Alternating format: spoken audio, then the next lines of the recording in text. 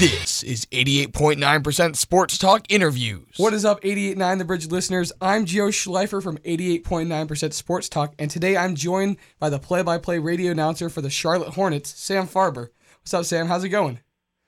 Going well, Joe. How are you? Good. Thanks for coming on for the interview. This is awesome. So, it is my pleasure. Could you tell us a little bit about what you do? So I'm the radio play-by-play broadcaster for the Charlotte Hornets, and so what that entails is I call all of the NBA games, basically, from preseason all the way through, hopefully, someday soon, the NBA Finals. In addition to that, I host the team's official podcast, which airs daily during the season and scales back a little bit during the off-season, and end up usually being a team spokesperson for a variety of media interviews inside the market as well as nationally at times. And for listeners who might want to tune into that podcast, what times of the day is the podcast on? Or where can they find the podcast? Sure. So it should be available wherever you get your podcasts, and it's titled The Hornets Hivecast. It tends to be if you're shooting for Hornets-related content or NBA-related content, it tends to be an easy find. And we put it out daily so that fans who are looking for game previews or reviews or player interviews can find anything their heart desires when it comes to the Hornets. That's awesome. So take us back in time. When did you first know you wanted to follow a career in sports broadcasting? And if you didn't know early on, what was the deciding factor that made you follow the path to become a play-by-play announcer? Well, I knew I wanted to work in sports. I was obsessed at a very early age. I loved playing. I loved watching. I was just very sports enthused growing up. And I think I became really serious about being a broadcaster right about the time I figured out that I wasn't going to be playing. So that was a little bit later than it probably should have been. Signs were pretty obvious. I was not destined to play in the NBA, but fortunately it was early enough for me to get started. So I worked my way up through college radio into the professional ranks. I've done work in TV and radio everywhere you can think of, from minor league baseball and small market college basketball, all the way up to working for ESPN and now in the NBA. I mean, that's awesome. And what made you choose play-by-play over color commentary? Well, color commentators tend to be, for the most part, either coaches or players. So in terms of, my professional aspirations, the odds were going to be very, very long, regardless of which route I went, but certainly much longer from the color commentary side. And also, I just genuinely enjoyed the rhythm and the control you have over the broadcast as the play-by-play broadcaster, particularly in radio. In television, the color commentators are the stars, as they should be. In radio, since people can't see exactly what's going on without you, the play-by-play guy tends to dominate the conversation. Yeah. And what was your first radio experience like as a play-by-play radio announcer?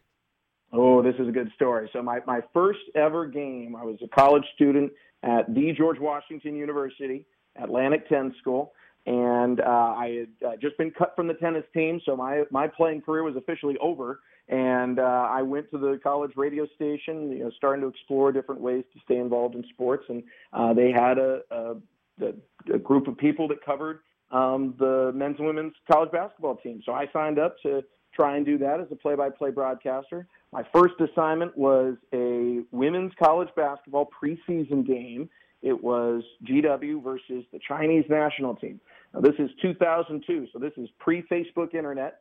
Long before you were ever born, Joe. Yeah. And so, the internet's a little slower then, and information's not exactly plentiful. But I was excited. I thought this looks cool. This is something that maybe I'll get into. So study up, get ready for the game, get there about 3 hours early, and meet the sports information director. And he says, "Hey, Sam, great to have you here. By the way, Chinese national team not here today. It's actually a Hungarian club team named Zalavolan.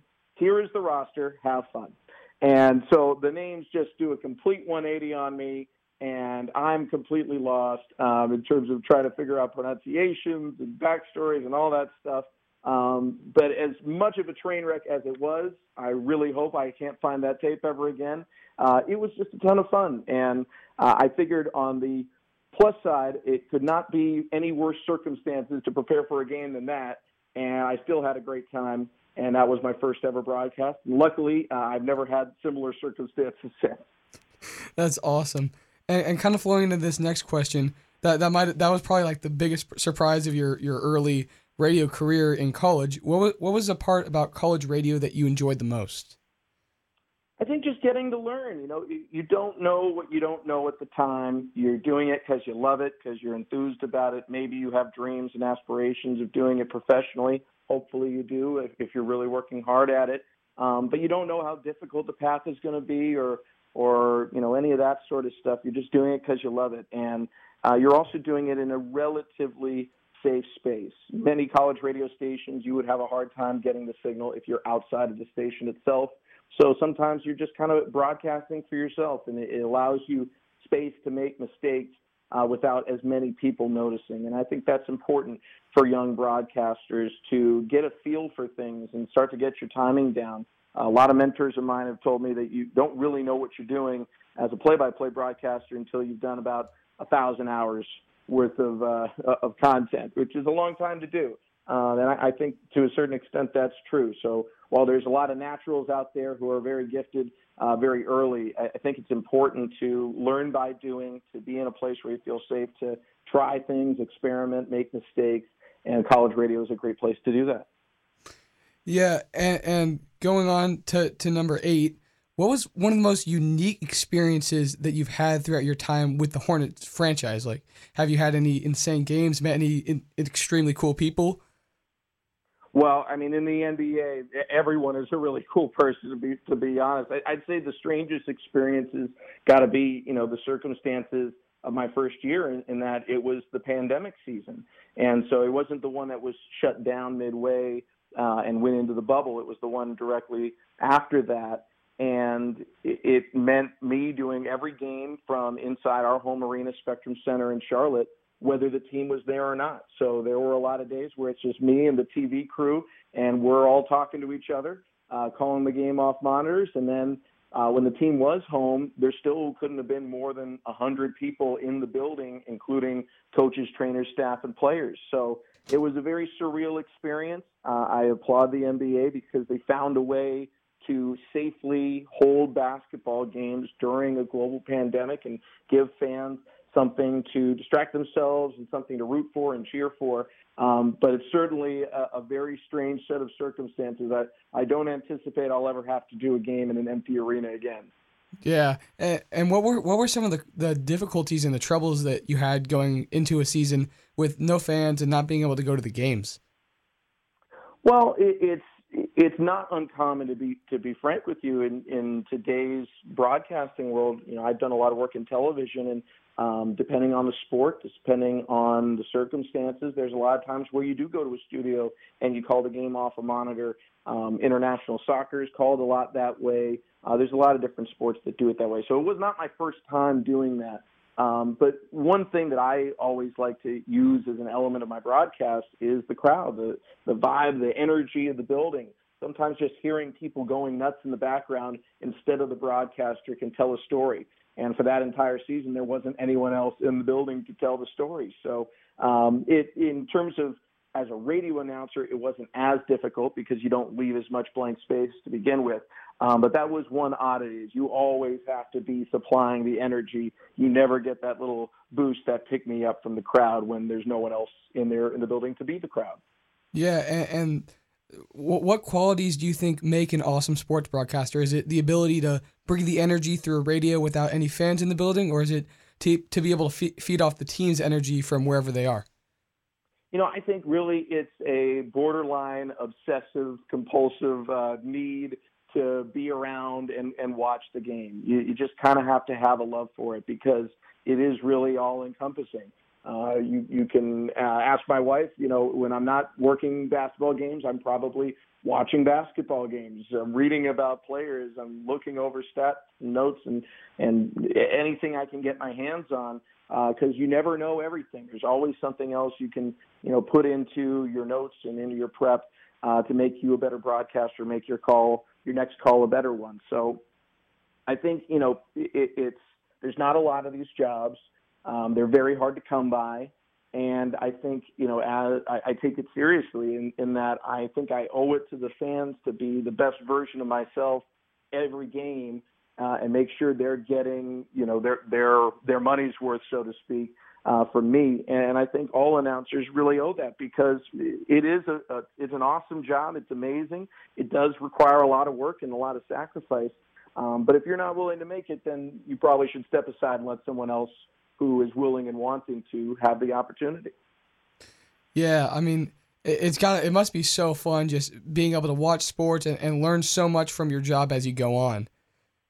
It really is. I mean, and it's, again, for me, I've always been obsessed with sports. So this is just a dream come true for me.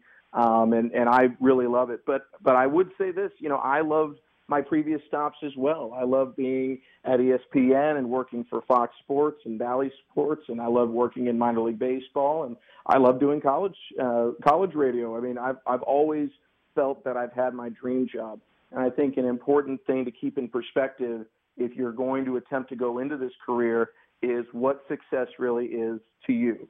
If being successful as a sports broadcaster means being the play-by-play voice of the Seattle Mariners or the Seattle Seahawks or any professional team, you're better off trying to do something else, because there are only so many of these jobs.